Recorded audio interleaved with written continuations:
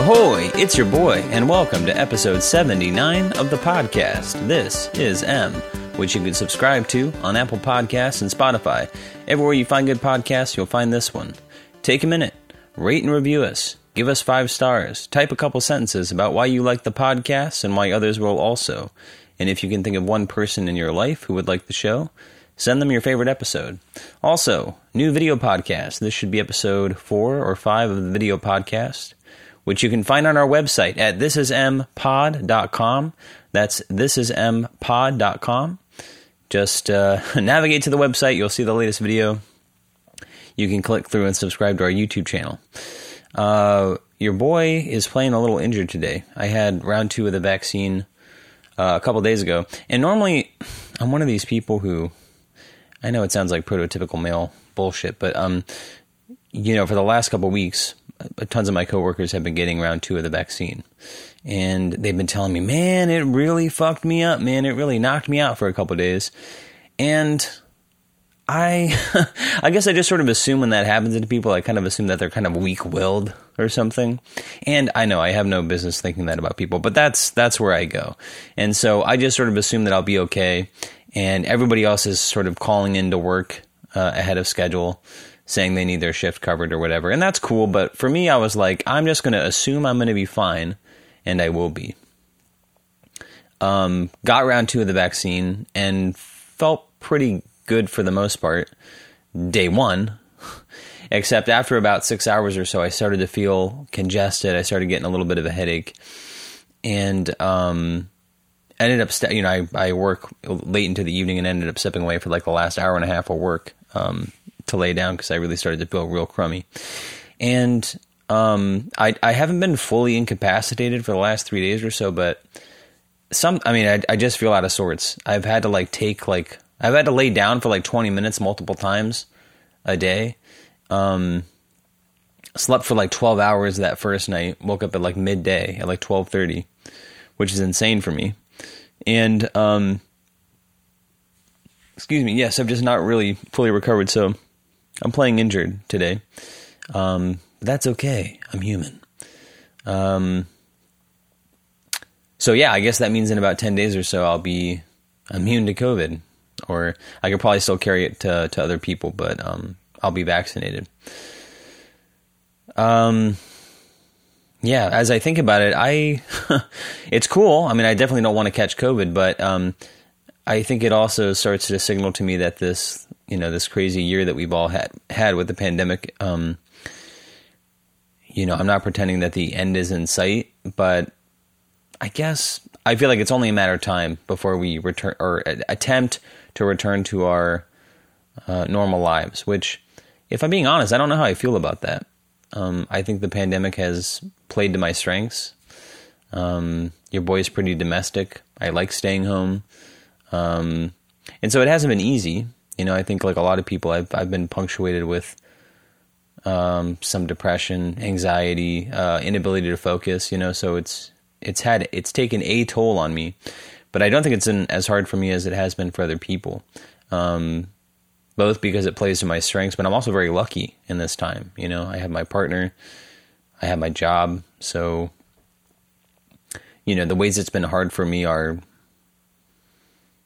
conceptual compared to most people, right? We talked about, my buddy Mark, who was sick, plenty of other people once or twice removed from me, who've been affected by COVID, and also working on a crisis line. I mean, I've been in contact with plenty of people whose lives have been turned upside down by the pandemic. So all things considered, I'm pretty lucky. And yet, the idea of going back to my life as normal, I don't know that I want to. I don't know that I want to return to working on site. I've enjoyed going to school remotely. I've been applying to schools. I've started to hear back from some. We'll probably get to some of that. But, the idea of starting again next semester and having to go to school and sit through class and sit through lecture, and just that commute, really having to segment that time out of the day for the commute, sounds kind of like a goddamn nightmare. Now, once I'm back in it, I'm sure it'll just be a part of my life. But as I'm sitting here today, I don't want to do that. And even the idea of like walking to work, which is relatively close to me, but, having that heavy compartmentalization, which was normal before, now feels very foreign. And having to go back to that way of life is going to be a transition for all of us. So maybe you relate to that. Maybe you don't. Maybe you're super eager about that. Maybe you can't wait to get back to work and see everybody. I think it probably depends on how your temperament is. But round 2 of the vaccine was very different than round 1. Out here in the Bay Area, a lot of people are getting it different ways, but there's this major vaccination site at the Alameda County Fairgrounds, which is about a 30-minute drive from where I'm at. And the first time I went there, it was like a ghost town. I basically pulled into this huge parking lot, and they had a bunch of tents set up, and I just rolled through, got my shot, and left. They have this. They have you sequestered, sort of parked in this adjacent parking lot for about 15 minutes in case you have an allergic reaction.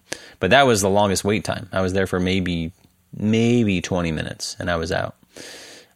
This time was a fucking zoo. It was raining, which I think slowed things down, but there were hundreds of cars there. It probably, it was almost like waiting for a roller coaster at Disneyland. You queue up, and from where I was stopped the first time, you just think, Jesus Christ, how long is it going to take for me to get all the way up there? Probably like 40 or 50 cars ahead of me, and they had multiple lanes of cars, probably about 8 lanes of cars, and just sort of inching along forever. The rain's coming down. I mean, you really feel for the people who are volunteering. I think my girlfriend told me that, we're lucky enough to get the vaccine through work.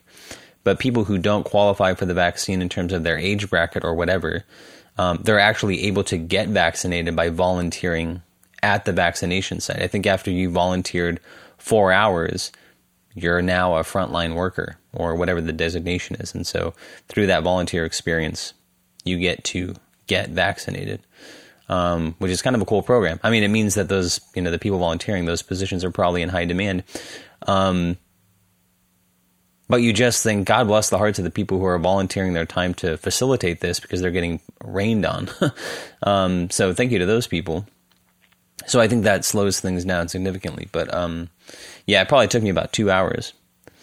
I have this thing I try to do. I'm not great at doing it all the time. I kind of forget a lot of times, but every once in a while, it probably comes from me not meditating enough. I think I have to get back into meditation for this to be a regular practice of mine. But if I'm ever stuck in traffic, or if I'm in a situation that really just kind of sucks, it's very easy for me to get frustrated.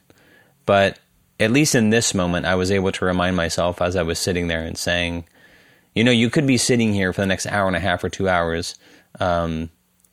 You better reconcile yourself to do something. And so, out of the blue, I went on to Spotify, and I don't know why I thought it would sort of work with the mood or whatever, but I pulled up Bartok's string quartets, Bela Bartok. And so I just started listening to those. I only got through like 2.5 of them, but it was just kind of meditative, just sort of sitting there in the rain in my car, listening to these string quartets. I feel like such a classical music scholar. Last week we were talking about Wagner. Actually, we'll probably talk about Wagner again. As I have, I was mentioning that the SF Opera is broadcasting the Ring cycle that they did from 2018. I saw the first one, Das Rheingold. I actually saw that production twice. Once when they first did it in like maybe 2008, 2009. They did it again in 2018. I saw Das Rheingold both times, but they're broadcasting the rest of the cycle. So last weekend was De Valkyrie, and just this morning I finished watching Siegfried, which is probably my least favorite of the 4 operas in the cycle. But next week will be the last one, Götterdämmerung. What am I talking about? Oh yeah, I out of the blue for some reason, I've spent a lot of time listening to classical music. It's actually it's kind of been building up for the last couple of weeks, I feel like. Normally I listen to Spotify or something in my car. But I would say every once in a while I just start listening to classical radio. Maybe I get bored of listening to whatever's on my Spotify or whatever, but I tune into the local classical station, and I don't know. It's just it's a different way to listen to music. I sort of laugh with my girlfriend because when she's in the car with me, she's always content to just sort of listen to whatever we're listening to. And I laugh sometimes because so much of, and I say this in air quotes, classical music is really pretty nerdy. And especially when you listen to like older Baroque music, it's like, some chamber Baroque music with it's like a recorder duet with harpsichord.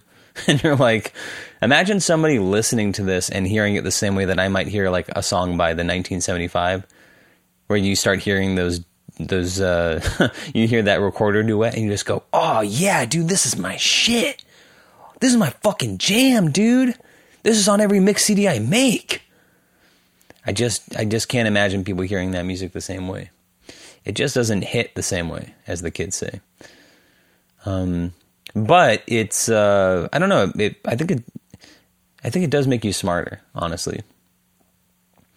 If you don't listen to classical music, I bet if you just tuned into the classical radio station and just listen to that every time you're in the car, or hell, most of these stations are probably streaming online. Hell, just fucking go to Spotify and just listen to some classical mix that they make for you or something like that. If you just listen to that for a couple weeks, I bet you'll feel better. I think that stuff has the power to change your way of life and the way you think. Not just classical music. I'm sure a lot of things do it, but for me, it's just a different way to listen to music. And also because I can read music, kind of, meaning I can follow along with an orchestra score. I can't really process it at the rate that I, could tell you what's going on in this moment, like what key are we in, or what chord just sounded, or, but I can follow along. And if I get lost, I can find my place again. But it just, it sort of satiates a couple things for me. I enjoy aurally. I just sort of like the music. It's pleasing in a different way. It's not like, again, it doesn't hit you the way like, your favorite pop song does. Like if I'm digesting a lot of classical music, there's a palpable feeling I get when I click over to something like the 1975 or Bounty Killer, some dance hall track or whatever. You just go, oh shit, it's almost like a relief, which says something that there is a work element involved with listening with certain types of music, or watching certain types of movies too, for that matter. Like watching Akira Kurosawa is great. Akira Kurosawa is a great director, but when you watch those movies, it's not, I don't know, it's not, it's enjoyment, but it's a qualified enjoyment. It's part intellectual, part aesthetic. I don't know the word for it, but it's not a blockbuster or a thriller. I don't know. It's not something that you can wholly give yourself over to. And a lot of that is because the medium is not culturally relevant when you really think about it. I mean, I was probably talking last week about The Ring and how deep it is psychologically, and I still feel that way. But so the themes are timeless. The themes are always relevant. And I think if you're sensitive to it, I think anyone who sits down with Wagner's Ring Cycle, it's going to have an impact on them psychologically. And you will know that you are in the presence of real art. And I think it's going to affect anyone's creative output. Anyone who has spent time with those operas is going to be impacted by them. It just is the case. You can't be indifferent to them. There is a spirit in that music. But at the same time, it is not culturally relevant. There is something kind of silly about it at the same time. Especially when you get to like the third opera, Siegfried, and it's going on for about 4 hours or so. It's just, opera is not I actually remember years ago when I was studying music in school, I think his name was Dan Coleman, modern composer. His name is not relevant. I was spending a lot of time with classical music, and there was a lot of mentors in my life who were, either music professors or professional musicians in the classical music sphere. And a lot of people would lament, like, why create in this medium at a time where it's not very popular? Like, why would someone choose to be a classical composer or a concert composer, if that's the word you want to use, now? And it's a good question.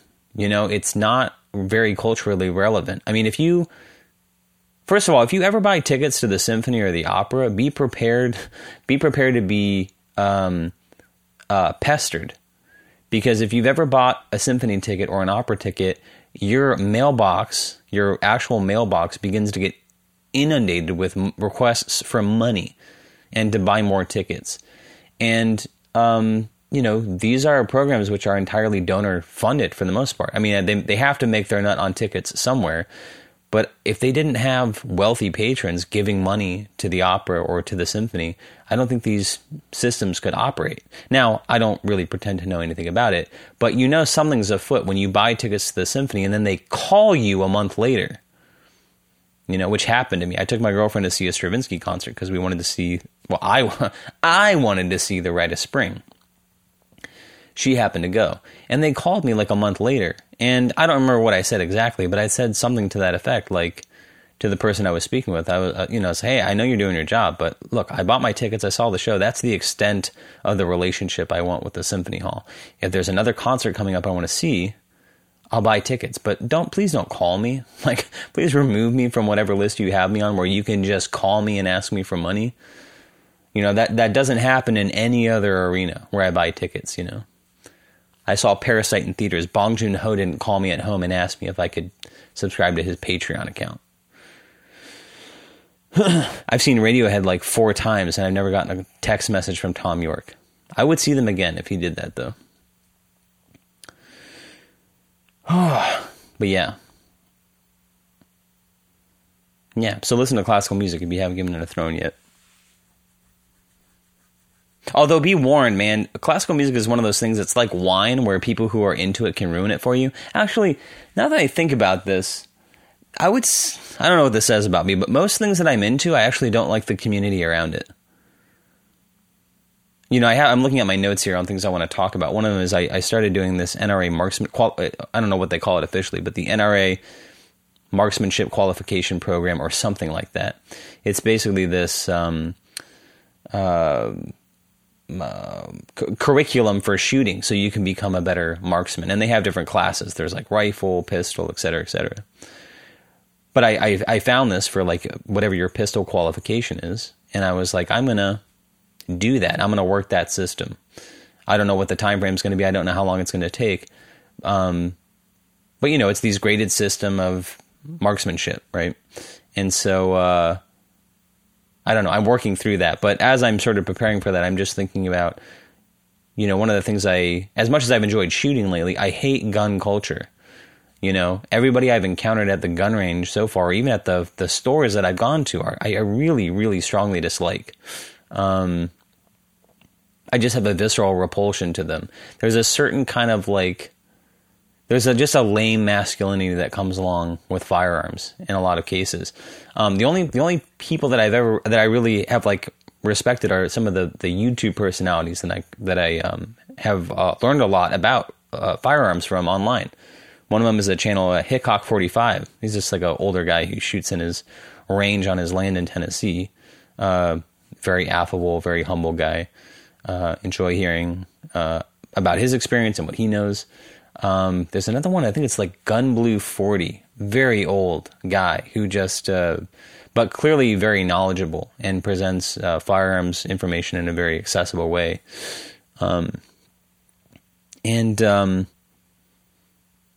I don't know what I was relating this to, but there's a palpable feeling, and it's definitely not something you get on this podcast, I can fucking promise you, but when you hear someone who's speaking from their expert, who genuinely has an expert opinion, you can really feel that. There's a certain confidence or humility that comes across. They don't feel the need to overcompensate with personality or be over-emphatic. They just sort of state their very informed opinion, and it has a certain gravity to it. I know we've talked about this on the podcast in terms of something else. I've sort of lamented that I don't feel like I have that in anywhere in my life. My areas of interest are so diverse. I'm not really I'm sort of a jack of all trades, king of none. I don't really feel like I have that expertise that's going to win people over if I talk about something. I just have my very personal opinion that's probably about as valid as anybody else's, and you either agree with it or you don't. But I don't know that I have the expertise to sort of evangelize people, right?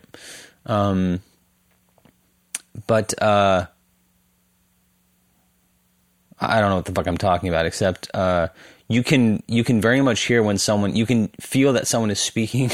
You're probably hearing it now, when someone is really speaking just at the cusp of their understanding or their capacity. You know, you get these people on YouTube a lot who create these videos about some subject of interest that they have. It could be Wagner's Ring. It could be Stoicism is something that people are obsessed with lately.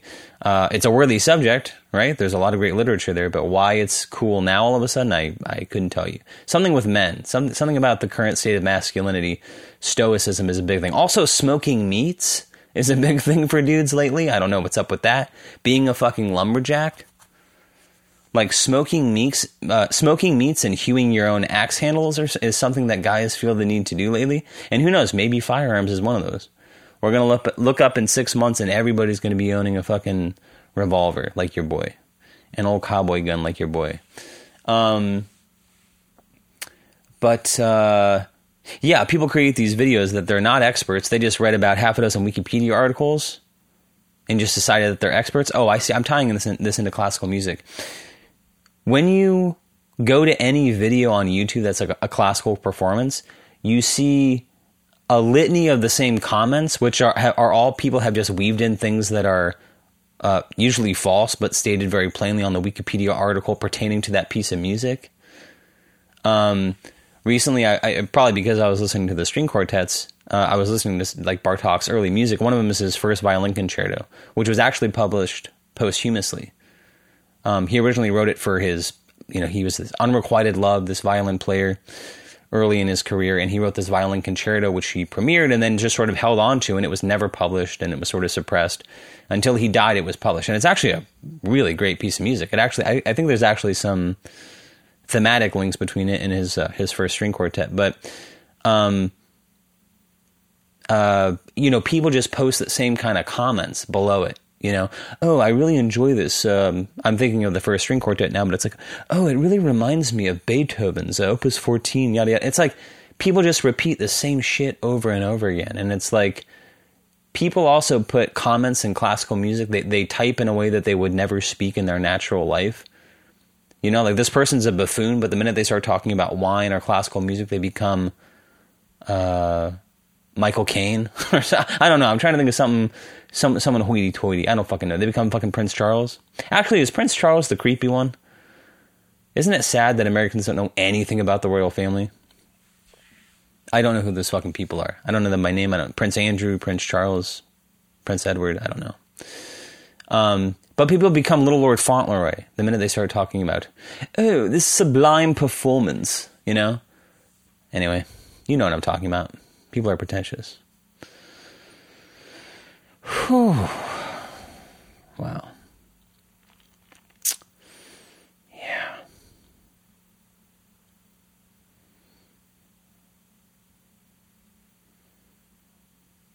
So anyway, listen to classical music, but be wary, I think is what I'm saying. Do it alone. Actually, I'm just going to go full misanthrope here, but I was actually thinking, wow, won't it be great when we can go back to the opera hall, right? Or when we can go back to the symphony hall? And I was watching this performance of Siegfried, was the most recent ring opera that was broadcast on SF Opera's website. And the minute it started, I was reminded why I never want to go back to the opera house, which is symphony audiences, opera audiences skew elderly, right? So it's a lot of people who need hard candy at some point. I don't know when that threshold is for your age, but at some point people just need hard candy when they go out. They just need to suck on a lozenge, their throat gets dry. And so they're always like unwrapping things in the middle of a performance or coughing. There's something about classical audiences. They wait until there's a silence in the piece of music to cough. You see this in live recordings, live video performances on YouTube.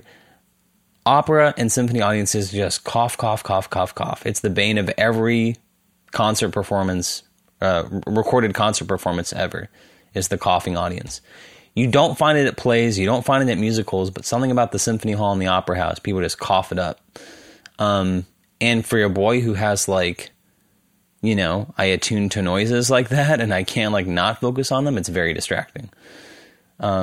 Even just listening to these, last week Dave Valkyra, this week Siegfried, just watching these operas on streaming and listening to them at home, you can really pump the volume. You'd think, classical music is not like a rock concert, where, to see it live, you really get this sound and experience that you don't get at home. You really can, and a lot of people would disagree with this, but you really can get, I believe, a superior experience at home by listening to a symphony on your home stereo system, or watching a recorded performance at home, because you can kind of blast it in a way that the music just doesn't carry through the concert hall in the same way. I mean, a lot of these places really rely on like physical acoustics and not amplification. I mean, I remember years and years and years ago, I saw a performance of Beethoven's Ninth Symphony, and they made a disclaimer. This was back when I was living in Arizona. They made a disclaimer to the audience, like, just so you know, full disclosure, we use some amplification for this performance. And like, people were critical of that.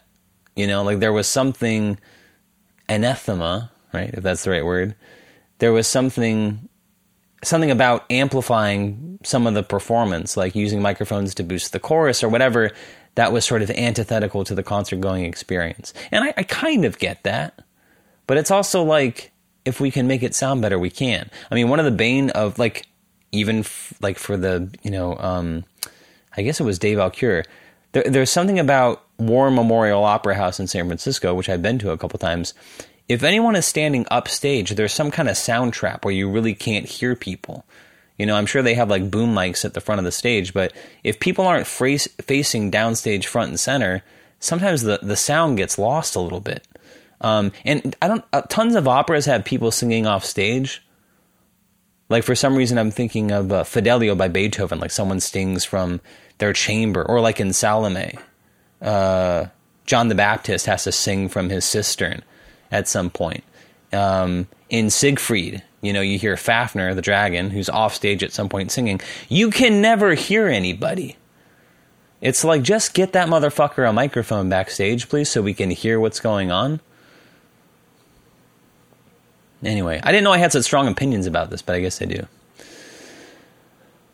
Anyway, so yeah, I guess I'm running a little sick with the vaccine. I did mention I'm doing this NRA, marksmanship qualification program, and I was a little overconfident, I'll be honest.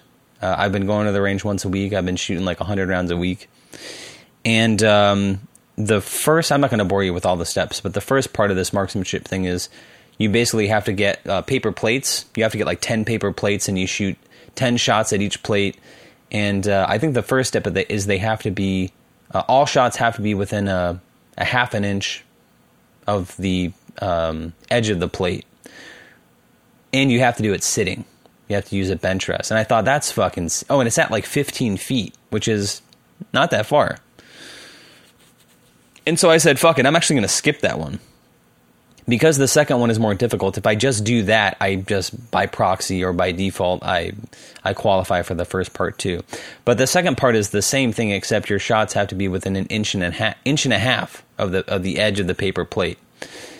So I think it's like a 6-inch grouping or something like that, which at 15 feet is not that hard to do, right?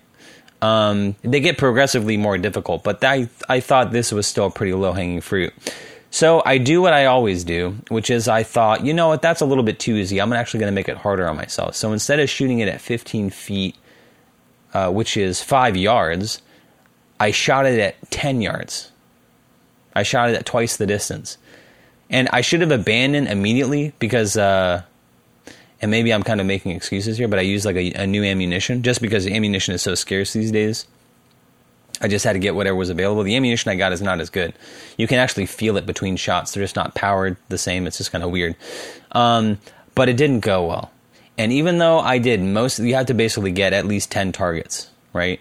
And technically they don't have to be shot in sequence. They don't have to be shot on the same day. You just have to have a cumulative 10 targets. But I do feel, which is like, let's say technically you could shoot 10 targets a day, 10 days in a row. And as long as you get at least one target from each of those days, you could put them together and say you have 10 qualifying targets. Ergo, you tick the box for this. I think they just call it marksman. You're a pro marksman or marksman class 1 or whatever it is. That doesn't really do it for me. You know, it's like people who say that they ran a marathon, but they walked a lot of it. It's like, you can't run a marathon. You completed a marathon. Doesn't mean you shouldn't get a medal. Doesn't mean you didn't participate. Doesn't mean you're not physically fit. But if you're going to say that you ran a marathon or that you can run a marathon, you should be able to run a marathon. And so for me, it's like I look at this like this, you know, if you can say that you can do this, you should be able to do it. You should be able to do it consistently. You know, I look at it like if somebody puts up 10 plates, you should be able to shoot 100 shots that are within a certain grouping, right? Now, is it 100 out of 100 every time? No, maybe it's 99 out of 100. Maybe it's 95 out of 100 every time. But this should be something that you can do that is well within your facility. So I didn't succeed in one sitting. So I'm going to go back next week and try to do the same thing. But I think what I have thought from this experience is, why make it so difficult? Why make it more difficult than it has to be on myself? Why not just tick the boxes? You know, sometimes we're presented with things and I think I'm sort of connecting a couple dots here, but I think about like when I hurt my back recently from exercising so much. It's like, just do the exercise that you're supposed to do. Like I started doing this thing where I'm doing these sort of, you know, Tabata or HIIT or interval, you know, these are the types of exercise I'm doing, right? Where like you do a workout for 30 minutes very intensely, then you take, 30 seconds, and then you take 15 seconds off. And you're doing this type of interval training. And a lot of times they just have you sort of step between workouts so that you're not just standing there, right? But you're resting.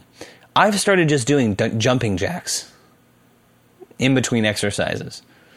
It's like I can't just do enough or just do the exercise.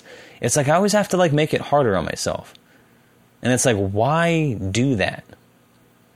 It's a type of overcompensating, kind of masquerading as like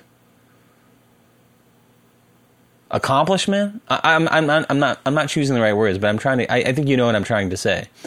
Like, I should just be content to do what I'm supposed to do well. But I end up kind of screwing myself by trying to do more than I actually can. Like, maybe someone who came up with this curriculum or this system, whether it's working out or shooting, there's a method to the madness. You know, it's not like everything is just combined pandering to the least common denominator. I think there's a fair amount of that in the world, but not everything is that way. Like, maybe this is more difficult than you think it is. Or, you know, maybe you just do what you're supposed to do so that you don't injure yourself. But me, I just go, oh, yeah, I got to make it hard on myself. And, you know, I don't succeed. I end up hurting myself, right? Putting a little hiccup in my step when I could have been just progressing consistently. Right? I injure my back and now I have to contend with that. Or you go to the range and you say, fuck it, I'm going to do twice the distance. And I'm going to skip step 1. and I believe me, I thought I was going to nail it. You know, I thought I was going to have 10 perfect paper plates with these tight groupings. And actually, it's like a lot of things in life. When you step away and actually look at them, you go, oh, it's actually not bad. But, you know, I didn't feel good when I left. It felt pretty shitty. You know, and it kind of fucked up the rest of my day. You know, I was really disappointed about it. It was also one of these moments, because I had been shooting consistently and shooting, I think, well, meaning I sort of track my progress and I can see from week to week that I'm steadily improving. You know, you kind of have these fantasies, whether it's working out or shooting or running. You know, if you are training for a half marathon or a marathon or whatever you're doing, you're just going to make consistent, steady progress toward your goal, and it's just going to be great. But there were moments, and I'm just sort of thinking this now, but when I did run a lot, or when I, you know, did run a half marathon, where you'd be like halfway through your training and it just fucking sucks. You know, you've been running, you've been increasing your distance, maybe you're running, you know, 5 miles. Excuse me. You're running 5 miles consistently, and you keep pushing it and pushing it. And then you hit a point one day where you have to run a significant distance, 6-7 miles or something, and from the first step, it sucks. And it's awful. And all you want to do is stop. Your entire body is just screaming, stop, stop, stop. Oh, this sucks. I don't want to do it. And it's just hard. And none of it is enjoyable. And those are the moments where it's like the reality of what you're asking yourself to do really hits you. And you have to, it's like you have this reckoning with yourself where you say, well, what did I think this was going to be? You know, so many times we commit to a process or something because we have an idea in our mind of what we thought it was going to be. But we never, and I don't know that we can, but we never really calculate for the living experience of what we're asking ourselves to do. Like, oh, I'm going to climb Mount Everest, or I'm going to run a marathon, or I'm going to do X, or I'm going to do Z. And it's like, we can picture ourselves, we sort of picture the Rocky montage of that experience and sign up for it. And we certainly picture ourselves victorious at the end of it, and we like the idea of that. We like the image of our success. So we sign up for it, but it's like we didn't really evaluate if we were constituted to actually get ourselves through the difficulty of it, you know?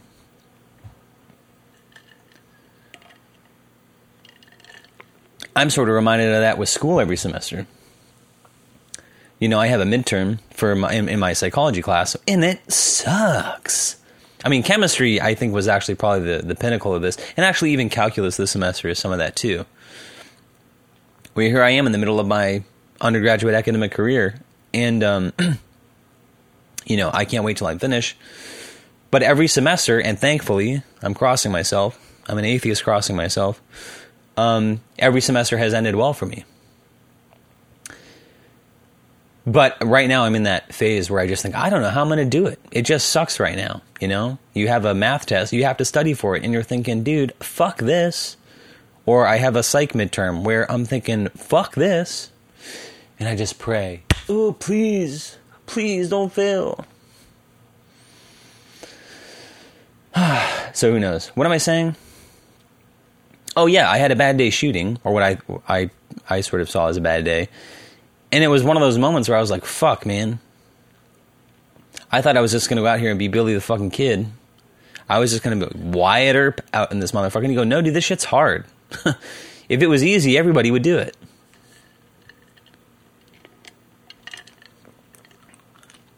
Excuse me. Yeah, you have to show up every day or, you know, consistently and do the work. If you want to be good at it, right? And I do.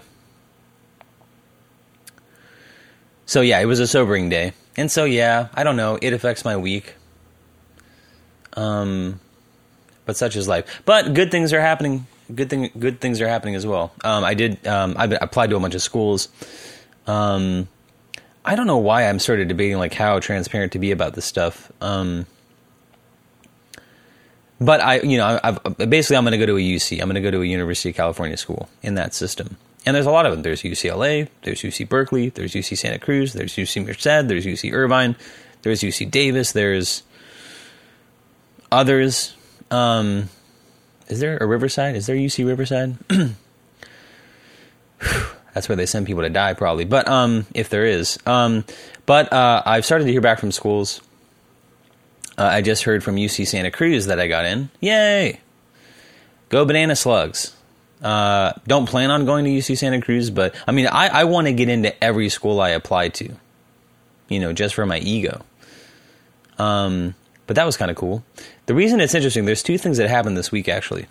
There's a very famous all-female college, and I think they have some male graduate students, but mostly female undergraduate school in Oakland called Mills College, which is actually closing down. Excuse me, they announced last week that they're closing, which is fucking insane. Mills is kind of an important part of why I'm out here. I had a friend who was going there, and I played some music on their campus years ago when I was living in Arizona. And I remember driving out here to perform. And I think I'm conflating a couple stories here, but, you know, I'd been out to the Bay Area like half a dozen times in my life. And I had a friend who was going to Mills, ended up coming out to Mills campus and playing some music on their campus. And also spent a week here. I saw Bjork at the Shoreline Amphitheater down in Mountain View, California, but it was staying with a friend who was living in San Francisco. And it was on that drive back. Excuse me. Sorry. I'm burping water here. But on on that drive back to Arizona, I decided, hey, you know what? I think I want to move out there. And I think within a couple weeks, I had my truck packed, and everything I couldn't fit in my truck was sold. And I was driving out to Berkeley, California to stay with a dude I met on Craigslist named Jing Liu. Maybe I shouldn't say his name, but stayed with him on Craigslist, and he had me drug test for him. He was like a medical student who had to drug test, and he said, hey man, can I get your piss?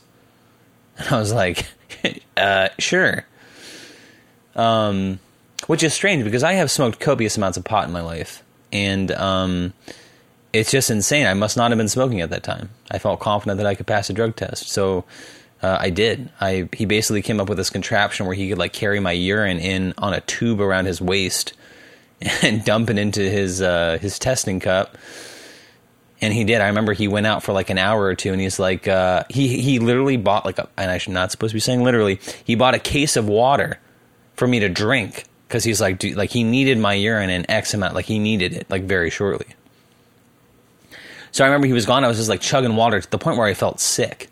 Like there's that famous story of the mother who dies. It's called Hold Your Wii for a Wii, where she was going to get that, Nintendo Wii system for her kid. And basically they did this radio prank where they had people chug water. And people were calling in saying, hey, this is kind of dangerous. Like people can die from being overhydrated. And someone did. One of the mothers died. But anyway, it was like I drank so much water, I felt sick. And I thought, oh, this is what it must be like to be overhydrated. But anyway, I provided the sample that he needed. And it's actually a fond memory from my childhood. I actually, isn't it funny that I consider like my early 20s my childhood? But anyway, getting old, man. But yeah, endearing memory. And why am I talking about that? I don't know. Mills College. Anyway, it's just another institution that's closing out here, which is crazy. I mean, Mills has been around for a long, long time. Actually, I think Karl-Heinz Stockhausen, who's like an old electronic music composer, I think he like started an electronic music program at Mills College years ago or something like that. And I think one of my old professors, Larry Solomon, who was a theory guy, I feel like he had something to do with that program as well. I'd have to look into his biography a little bit. But anyway, just an important institution out here that's closing down, which is crazy. But the other part, as I think about schools and really about college admissions, is there's this phenomenal documentary on Netflix called Operation Varsity Blues, the college admissions scandal. Now, you're probably, unless you've been following the story, you're probably like me, where you knew that there was this college admissions scandal in the last couple of years where a lot of rich people were paying to have their kids get accepted to Ivy League schools. I didn't really know the story. Like, I thought that just sort of summarized it. But this documentary does a great job of really explaining what went down. And basically, there was a college, I wish I knew the term, not college advisor, college, he's basically a private person who could basically, wealthy parents would pay him to prepare their kids for the ACT, the SAT, their college applications, basically get them coached up, literally, on how to apply for schools. And this person had some kind of leverage with the institutions where they could sort of get them involved. And that's how it was sold to the kids at the very least. But what was really going on is this individual named Rick Springer, something like that. He had relationships in the athletic departments of Ivy League schools, and he would target programs that had very small margins, not like the football program, not the baseball or basketball, but things like rowing, maybe water polo, things that weren't, they weren't heavily funded. He would find people within those programs who were responsible for admissions and just get them on the dole. He would pay them X number of dollars for their program or personally to hold spots for him. And he would find wealthy kids, kids who were college applicants from wealthy homes, and their families, their parents, usually behind the backs of their children. A lot of the times the kids did not know this was going on, but they would pay hundreds and thousands of dollars to this person to basically buy their way onto a team. And he would, it could be a student who's never played water polo in their life, but he would Photoshop pictures of them playing, and they would be walk-on athletes, which I don't really know what that means, except they would be accepted as athletes into the water polo team. and would never, they would never play. Never had to show up to practice, et cetera, et cetera. They just got to go to the school. And I guess when you put it that way, the kids had to know something was going on. But the really crazy part, and the part that really sticks with me is, a lot of times these kids, these are competitive schools academically. And so it's one thing to be able to cough up the cash, but you still have to meet certain criteria in terms of your grades. Now, your boy's never taken the SAT, never taken the ACT or anything like that. But the crazy part is he would have these kids who were generally competent, relatively smart, maybe even comparatively smart compared to most people, but to compete on that level, maybe not so much. But he would have them test for a learning disability, and he would instruct them to throw the test so that they could qualify for these special testing conditions for the SAT or the ACT, where they could take it off-site, even out of the city. Like they would go to another part of the state to take this test. And they could take it in the presence of an individual facilitator. They would go to some classroom somewhere and they would take the test by themselves. They would be able to take it over multiple days, and they would be supervised by a single individual who was sort of deputized to make sure that they didn't cheat. Well, this person is also on the payroll. And so that student turns in their test answers, and as the person is grading them, they are simply taking the test again and succeeding to the extent that they're getting whatever score the person is trying to shoot for that seems reasonable. He would say, what do you want on your SATs? Do you want a 1400? Do you want a 1500? Do you want a 1600? And depending on what you wanted, this person would take it such that that is the score that you would get. You would end up getting the exact score that you wanted. And the cool part about this documentary is it's not just news footage. It's reenacted, which it sounds super lame, except it's reenacted from the actual transcripts of the FBI tapes of the phone conversations that were taken through surveillance.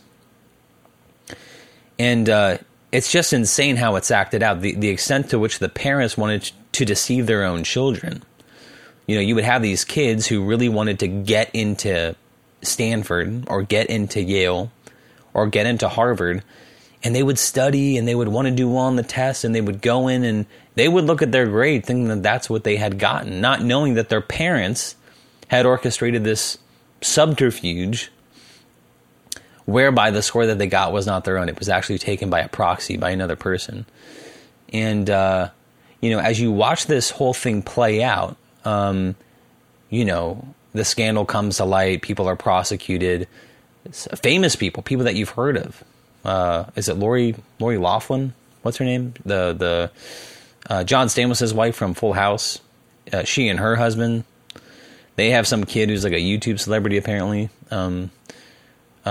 She and her sister, who were outed in this whole thing. William H. Macy's wife. Crazy stuff. People went to jail for like 5-6 months. At least a couple weeks and months oftentimes. So just a crazy story. But the real sort of clincher for this whole documentary is they show this interstitial footage of people like myself who have applied to colleges.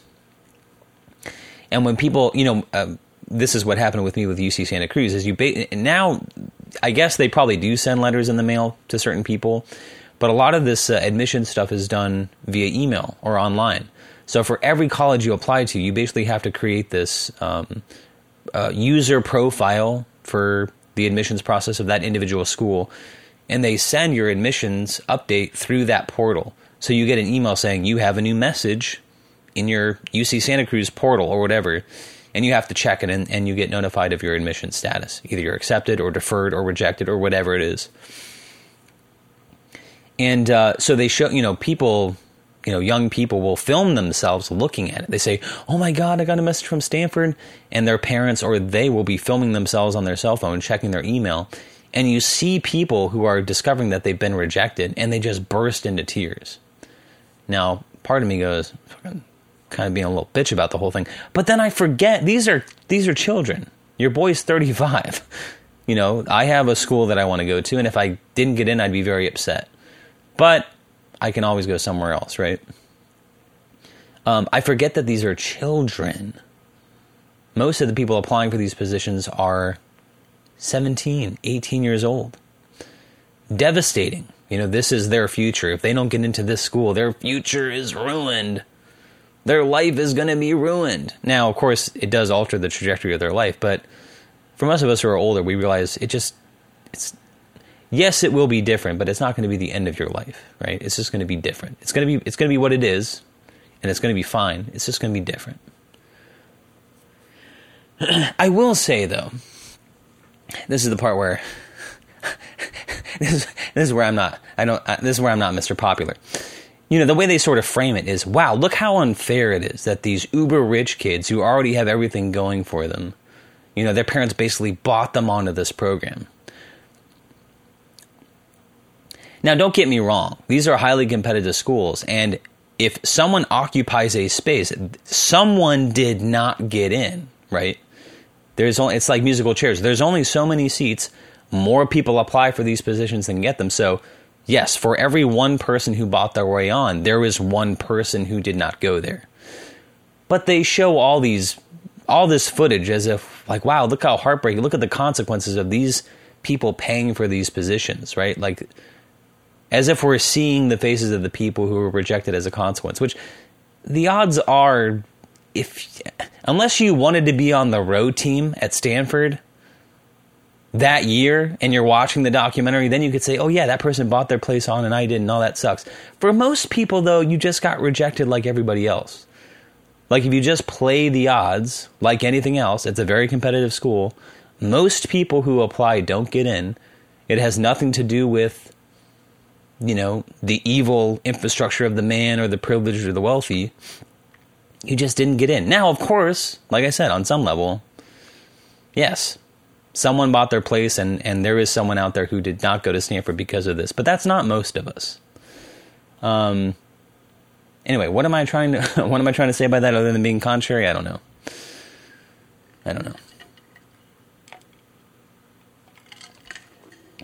But anyway, it's a fascinating documentary. You should totally check it out. It was one of those things, actually, the day I got the vaccine, I laid down with the lights on, just I had to put my head down. You ever get those types of headaches where sometimes you even need to turn the lights off, but I just laid down and put my head in my arms just to kind of find a comfortable position and ended up falling asleep. But I woke up at 1:30. And I was like, I'm just going to watch something on Netflix as I go to bed. And started watching it, and I just stayed up and watched the whole thing. I was so enthralled with it. I highly recommend it. Excuse me. Man, I'm running out of steam. I'm actually looking at the clock. Thankfully, we only have a little bit of time left here. What else should I say? I've been watching Jeopardy with my girlfriend. A couple things. We've kind of had these lazy weekends. Normally we'll go out and go for a hike, and we just haven't done those things the last couple weekends. I think last weekend was also kind of rainy and wet, and we woke up and we're like, what do you want to do? And I think we both felt like we were supposed to say, go outside and do something, but I don't think we really wanted to. We just said, let's get pho.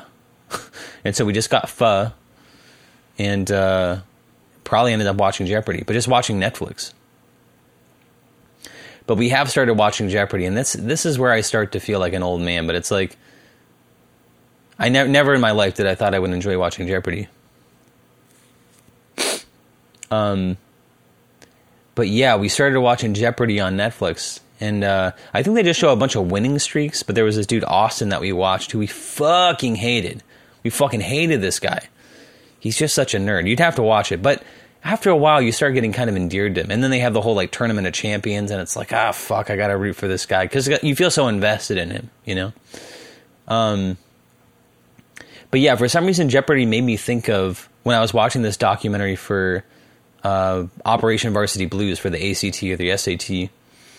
There was an interesting commentator in that documentary who says, the way this whole thing was played out in the media, this proxy who sort of took people's SAT or ACTs, the way he was sort of paraded about in the media as if he's some evil mastermind, right? He's a genius who took the SAT or the ACT and just sort of was a sort of evil genius who could just sort of take this test and do very well on it. But this person made a good insight where they said, what people don't realize is that these are tests made for children. You know, most adults, you know, they're a long way from their education, so maybe some of the math or stuff, but it's not that difficult. Like, most adults could do reasonably well, or any person who is a sort of a test facilitator or, you know, associated with academia should be able to do pretty well on this test, right? An educated adult should be able to do fairly well on this test. That's how I've come to see Jeopardy. Like, when we watch Jeopardy, I have an answer for about half the questions. Now, there's plenty of times where I see someone go on a run where I'm like, how the fuck do people know that? When it comes to, like, foreign historical politics or something, obscure geography questions, you just see one person. How does one person have such a diverse, varied knowledge on so many different subjects? That I don't fucking understand. But when you're very young and you watch Jeopardy, you think, oh wow, this just must be fucking for geniuses, right? And the truth is, that's not the case. One, it's for television, so they, you know, it probably caters to people who fancy themselves to be relatively intelligent, right? Like, part of the fun is playing along at home, right? If it was all shit, none of us had the answers to it, probably wouldn't be very entertaining. But the fact that many of us get some answers, we feel pretty fucking smart, right? But it is funny for me and my girlfriend, like, we sort of play together. And normally an episode of Jeopardy is probably like 20 minutes long, but it usually takes about 30 minutes because I pause after every one and see if we can come up with an answer. Okay. So yeah, what am I saying? Watch Jeopardy.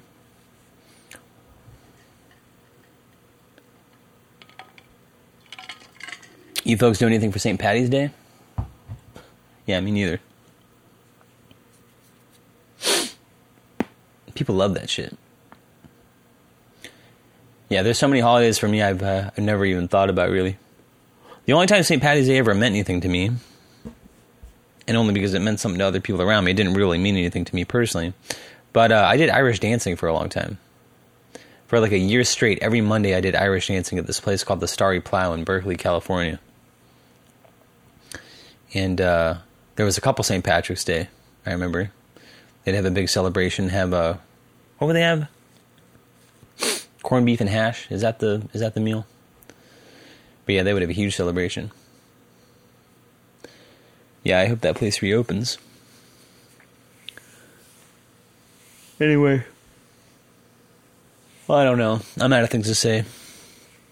The only other note I have, which I must have noted it down when I was sitting across from my girlfriend, but do you guys know that blue ketchup exists? Google image that shit and tell me what you think. It's fucking disgusting. Apparently, and not just blue ketchup, I looked this up. Heinz actually tried to, probably in the late 90s is what it looks like, but they came up with these like colored ketchups, these sort of multi-colored ketchups, like that was supposed to be fun for kids. But blue ketchup looks fucking disgusting. There's also purple ketchup too, which looks even worse. Do you guys remember like Nickelodeon Gak? I think that's what they called it. Sounds so sexual. But you know what I'm talking about? Like that Gak, like that Nickelodeon slime shit. That's what blue ketchup looks like. I think Gak might also be cocaine. Or is that yak? I know it's yayo. Is Gak coke? I don't know. I feel like my girlfriend's so interesting. She's so innocent. Like, she doesn't know any drugs. Like, if you said cocaine, she wouldn't know what it was. Is it something you shoot? Is it something you snort? Is it something you smoke?